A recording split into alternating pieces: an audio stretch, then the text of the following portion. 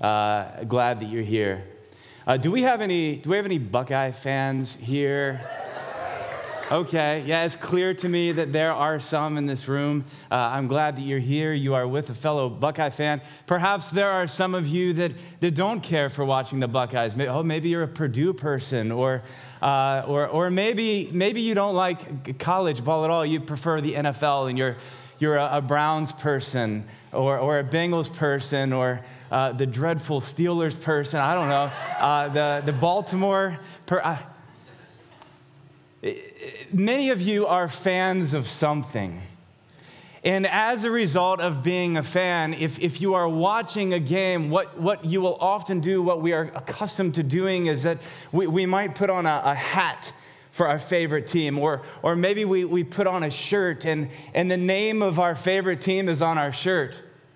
And we carry the name of our team. We represent them. We cheer for them. And what happens when we carry the name of our favorite team and then we join with others is that there's a sense of community. There's a sense of oneness with those that we are gathered with. I could be walking through Costco wearing a Browns shirt, and some weirdo will be like, "Hey, go Browns." And there's a sense of community that is there. Sometimes I'm that weirdo. And maybe it's because there aren't a whole lot of us that are very proud to wear the Browns shirt, so we feel like we have to connect with each other. Maybe you're not a sports person at all. Maybe you're a music person, and so you wear the shirt or the hat of your favorite band as a way to represent them, or to identify yourself with that kind of person. Maybe you have a job where you'll wear the logo somewhere on your shirt, or you carry a tumbler and the logo of your company is on the tumbler. And you do that because, once again, you are an ambassador for the company. You are identifying as a person who works there. Perhaps you are marketing for the company. Some of you today may be wearing a t-shirt that says Vista Community Church. And you are, in a sense, representing Vista. And as you leave from here, maybe you stop by the grocery store, you take a walk in the park, or you stop at a restaurant, and whether poorly or well, you are representing Vista. Some of you even have an orange sticker with a V on the back, and it's on the back of your car, Vista Community Church. You are carrying the name of the church with you.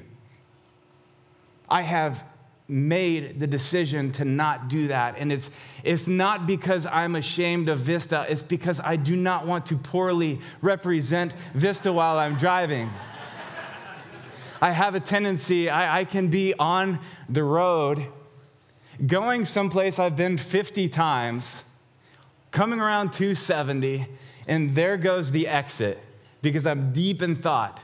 But sometimes there doesn't go the exit. I see it just in time to pull over and cut someone off, and I don't want them, while they're waving their one finger out, I don't want them the very first thing to see it be the Vista sticker. I don't want to represent you poorly. You're welcome. You're welcome. There's another way we can sometimes represent each other. Do any of you have a trust or a will in place? When you have this legal document in place, you would name a person as trustee or executor. This trustee would be a legal representation of you. This is your spokesperson after you're gone. This is the person that is a fiduciary to you. They have to do what's in your best interest to carry out your desires and what is written out in your document. They are carrying your name in a similar way that we carry the name of our favorite team, only there's accountability, there's responsibility there. They are carrying your name, but the trustee is doing something else as well. They are also a fiduciary. They also have to do what's in the best interest of the beneficiaries of the grantor, of the trust, the person who wrote the trust. Right? So they are representing as well the beneficiaries to make sure they get what they're supposed to get, which is a tremendous responsibility. I want to begin to dig into the word today, and we are going to plow through, I bet the next 20 to 25 minutes, we're going from verse to verse to verse, because I want to build a case, and I want to build a very solid foundation for understanding the third command. You see, we have been in a series called The 10 Keys of Human Flourishing. We're talking about the 10 sayings or the 10 commandments. And today we're talking about the third, taking God's name in vain.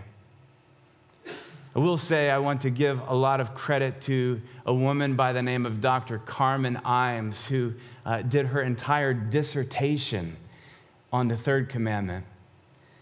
And I am relying very heavily on her academic research. Let's go ahead and head into Scripture.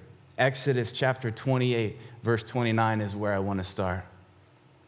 It says this: "So Aaron shall bear the names of the sons of Israel." Who is Aaron? Aaron is the first high priest. We are looking in Exodus chapter 28 at, this is still God speaking to Moses about the law. This is the same string that comes from the 10 Commandments. We're just a few chapters later. And God is speaking to Moses about how the high priest should be dressed, what he should be wearing as he enters his presence. And it says, "So Aaron shall bear the names of the sons of Israel." Bear the names. Here's the word for bear. Nasa. The Hebrew word nasa. It's very similar to our understanding of NASA. There's no connection, but to NASA means to lift up. It means to carry. It means to bear. And Aaron is instructed to have on his breastplate plate, on his person as he enters the Holy of Holies, he is instructed to have 12 stones, which represent the 12 tribes of Israel, and their names are on there. Why? Because he is physically carrying the names, the people of Israel into the presence of God. He is carrying their name. He is a fiduciary doing what is in their best interest. A few verses later, Exodus chapter 28, verses 36 to 38, it says, "You shall make a plate of pure gold and engrave on it like the engraving of a signet. Holy to the Lord. Holy to the Lord. Set apart to the Lord. Distinct unto the Lord, belonging to the Lord." This is on this gold plate. "And then Aaron, you should fasten that to a turban, a cord of blue, and it should be tied to your forehead. And Aaron shall bear any guilt from the holy things that the people of Israel consecrate and their holy gifts. It shall regularly be on his forehead." What is happening here? What's happening is that now Aaron is also physically carrying the name of God on his forehead. Belonging to God, holy unto Yahweh, holy unto the Lord. He is carrying the name of God. So he is acting as fiduciary, if you will, in the best interest of God. He is representing God and what his instructions are as he carries God's name on him, on his person. And he at the same time is representing the beneficiaries, if you will. He is representing, carrying the names of those that are benefiting from the grantor. from God, from the law. You with me so far? And then we look back at Exodus chapter 19, and we see something very interesting happen here. It says this, and by the way, this Exodus 19, it comes just before the 10 Commandments, which happen in Exodus 20, which is usually the way that works. 19 almost always comes before 20, unless you're counting by twos. Can throw that off a little bit. You yourselves have seen what I did to the Egyptians, speaking to all of Israel now, and how I bore you on eagle's wings. How I bore you on eagle's wings, how I carried you. This is the same word, nasa, to carry. You yourselves have seen what I did to the Egyptians, how I carried you on eagle's wings and brought you to myself, how I redeemed you from Egypt. Now, therefore, if you will indeed obey my voice and keep my covenant, you shall be my treasured possession among all the peoples. Treasured possession here is a legal possession. Because I redeemed you, because I brought you out of Egypt, and as you carry my name, you will be my treasured possession. You will carry my name. Belonging to the Lord, treasured possession, holy to the Lord. And you shall be for me a kingdom of priests and a holy nation. These are the words that you should speak to the people of Israel. What's happening here? God is saying, you people of Israel, you are like Aaron. You are a whole nation of priests. And your role is to carry my name, to represent me among all of the nations who are beneficiaries. You carry a similar role to Aaron in that you are here to be a mediator, to reconcile what God is doing among the people of this world. Numbers chapter 6, as I continue to build this case about how we carry the name of God. This one will be very, very familiar to you, maybe into the last verse. The Lord spoke to Moses, saying, speak to Aaron and his sons, saying, thus you shall bless the people of Israel. Ready? This is the familiar part. This is the blessing.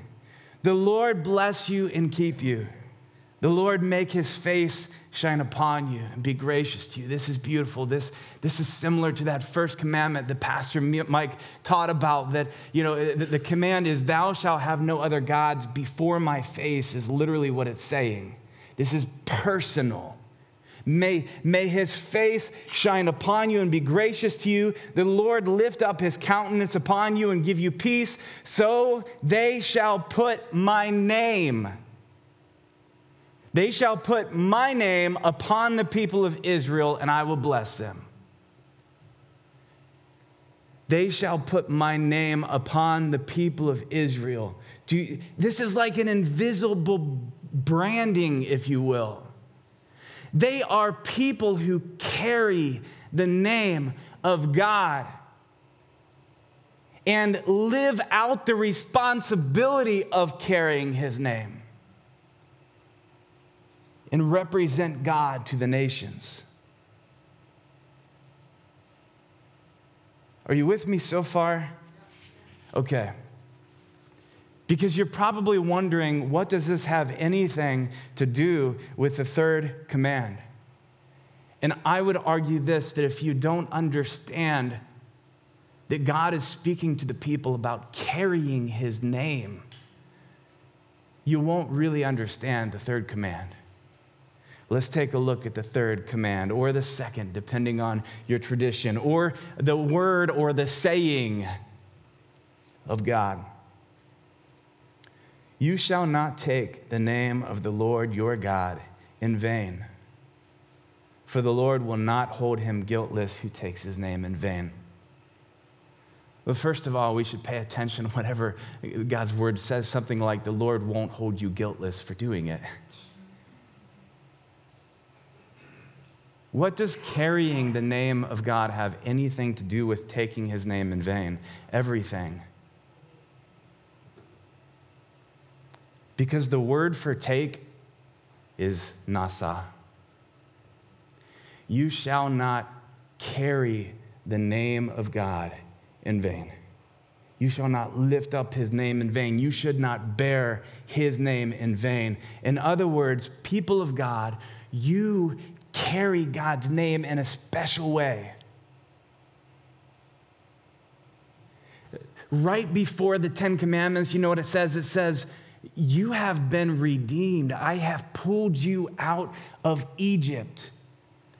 By my grace, I have pulled you out, and as a result, you are to carry my name.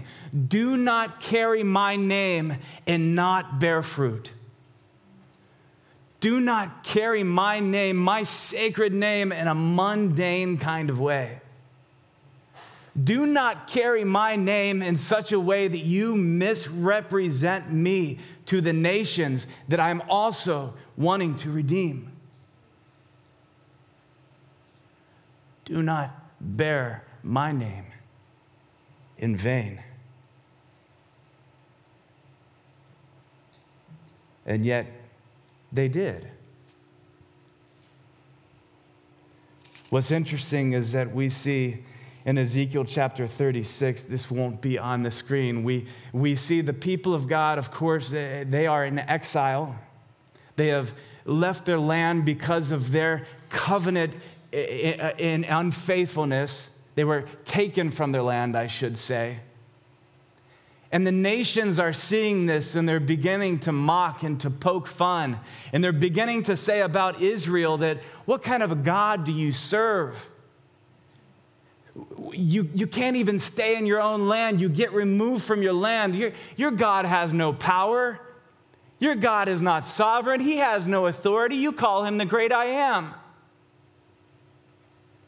And God sees this and he says, you have profaned my name.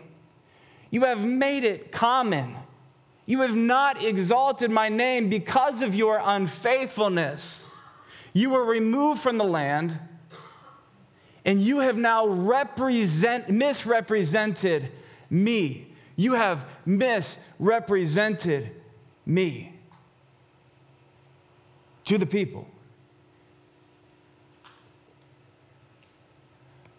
So God says this. He says, I'm going to bring you back from exile, but not for your sake. Not because you deserve it, but to exalt my name, in order to hallow my name, in order to make it holy again. And I don't believe that God was insecure. I don't think he needed to do it to right his reputation for his own sake,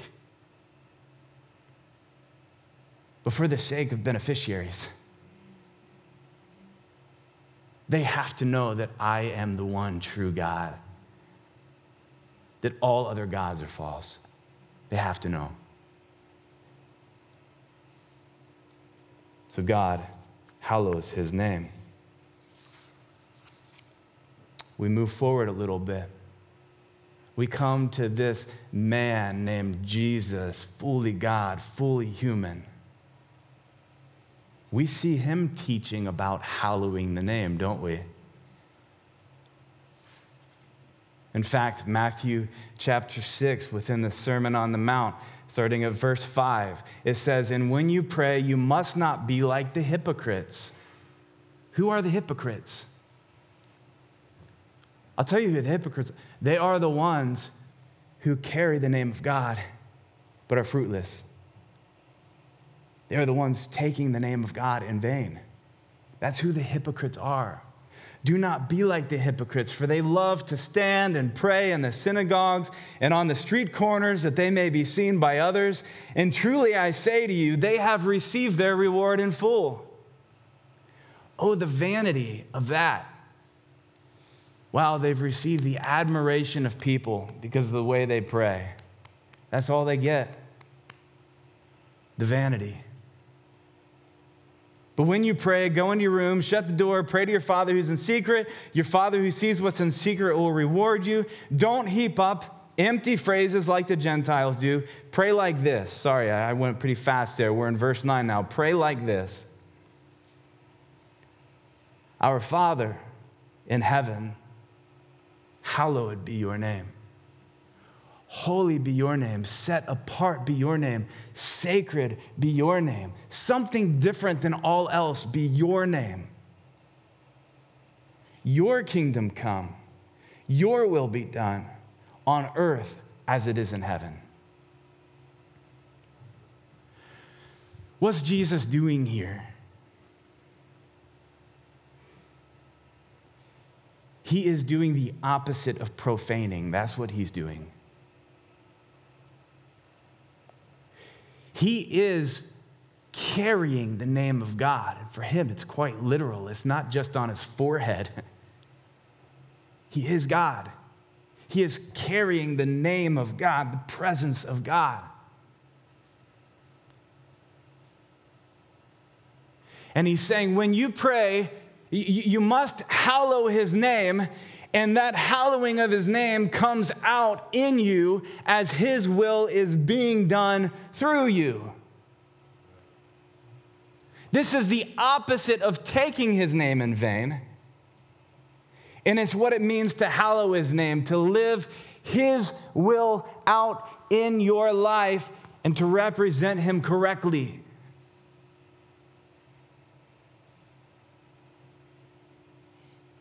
As we come to understand this, we might even see other pieces of the Sermon on the Mount just a little bit different. A tree and its fruit. The tree that does not bear fruit should be cut off. What? What's that? Taking God's name in vain. Carrying his name, not bearing fruit. What's more vain than a fruit tree that doesn't produce fruit? We might even see it when Jesus is talking about those that say, did we not prophesy in your name? Did we not cast out demons in your name? Depart from me, I never knew you. What's happening there? Taking of God's name in vain, carrying his name in vain without fruit. And we come to Matthew chapter 15, verse 7 to 9. Jesus here is speaking to the Pharisees. And this is what he says, you hypocrites. What's a hypocrite? Someone who carries the name of God but does not bear the fruit of God in his life, does not carry the presence of God, does not represent God appropriately. You hypocrites.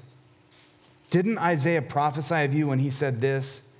This people honors me with their lips, but their heart is far from me. This is taking God's name in vain, bearing his name in vain. You say, you demonstrate, but your heart is far from me.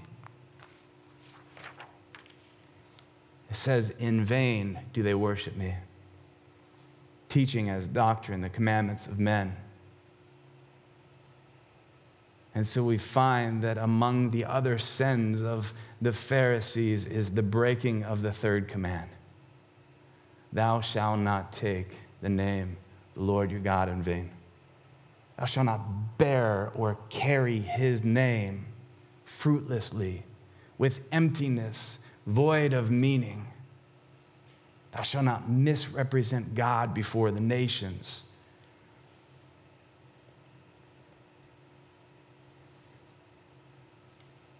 So Aaron carried the name of God for the sake of the beneficiaries. Israel carried the name of God for the sake of the beneficiaries. Jesus perfectly carried the name of God. He is the only one that has not taken the name of God in vain. He lived it perfectly. He prayed in the Garden of Gethsemane, Father, take this cup from me, but not my will, yours be done. He carried it perfect. He carried the name perfectly. He points out that the Pharisees are not carrying the name perfectly. But then we come to a letter from Paul, and I know I'm hitting a ton of scripture here. Bear with me. It's all coming to something. We come to Paul in 2 Corinthians chapter 5, verse 17 to 20. Therefore, if anyone is in Christ, he is a new creation. The old has passed away. Behold, the new has come. All this is from God who, through Christ, reconciled us to himself. So, through Christ, we are reconciled to God. In Christ, the mediator, in Christ, the one who is the ambassador, who represented God perfectly and represented us perfectly, we are reconciled to God.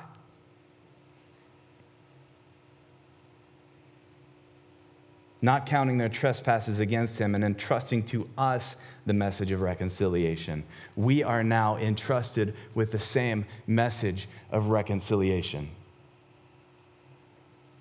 Bearing the name of God, carrying the names of people, of the nations.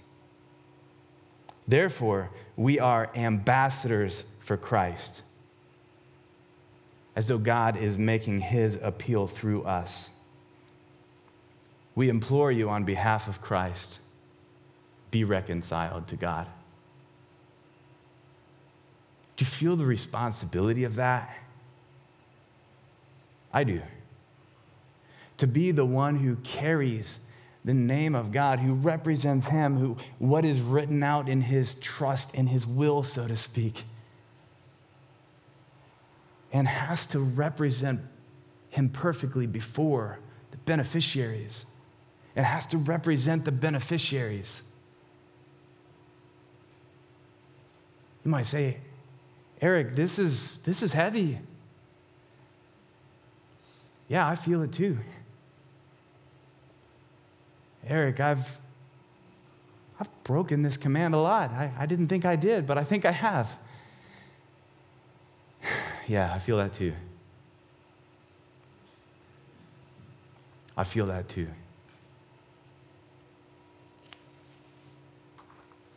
And I think that sort of thing has to lead us to confession.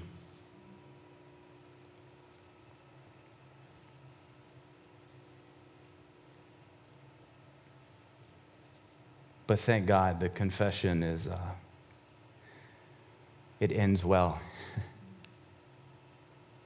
Let's just briefly run through what we see in the book of Revelation. We see in the book of Revelation, chapter 13, at the very end of that chapter, 16 and 17, it's talking about the beast. And it says, also it calls us all, both small and great, both rich and poor, both free and slave, to be marked on the right hand or the forehead, so that no one can buy or sell unless he has the mark. What's the mark? Oh, the name of the beast. These are people who carry the name of the beast. Oh, that's fascinating. Without a seam, we go directly from 13 into 14. There is no verse in between. 14:1, it says this, then I looked, and behold, on Mount Zion stood the Lamb, and with him 144,000 who had his name and the Father's name written on their foreheads. Oh, the name of the Father is on their foreheads, and the name of the Lamb, Jesus, on their foreheads. I don't know what is this invisible branding suddenly becoming visible only to John and his vision?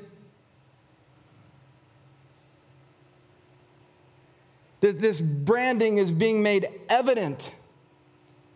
Real quick, Revelation 22:4, it says, they will see his face. This personal interaction with God, they will see his face. They will have relationship with him. May his face shine upon you, and his name will be on their foreheads. These are people who carry the name of God. And sometimes we carry it well, and sometimes we don't carry it well.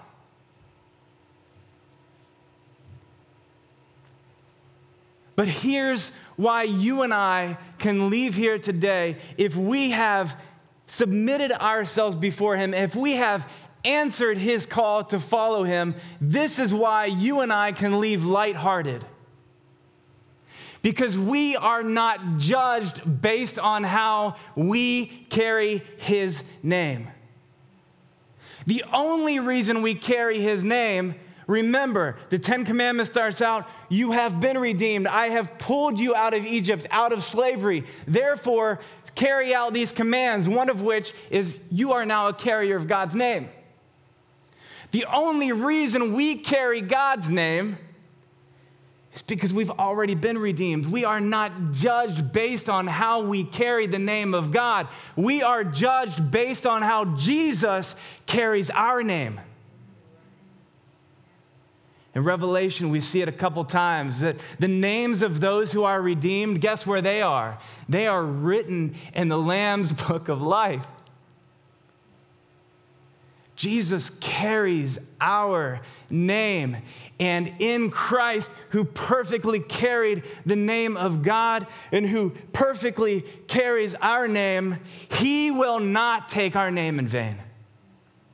He will not carry our names without fruit. Does this make sense? It's beautiful. This theme from the beginning to the end of Scripture is beautiful.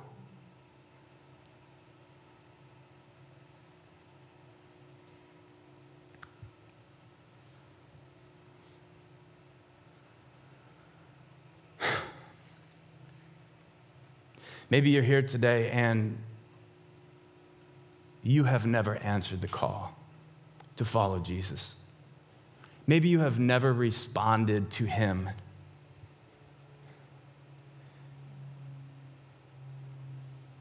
And you're realizing that there's nothing you can do to carry his name. There is nothing you can do to bridge this gap. You're realizing that the only way to bridge this gap from you to God is through Jesus. Today just might be the day that you need to answer that call. Today might be the day that you need to respond to his grace, his loving wooing to you. And if it's not today, simply ask the Lord, Lord, would you keep speaking to me? Would you make my ear attentive to you? I want to see you. I want to know you. Most importantly, I want to be known by you. Let's pray.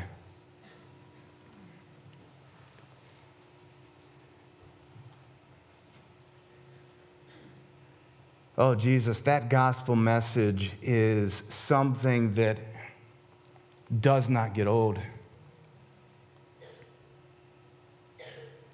We thank you that week after week we can preach about your goodness and the way that you have reconciled us to yourself, and it just doesn't get old. We thank you that you have redeemed us, that you have called us by name. Us children, we are yours.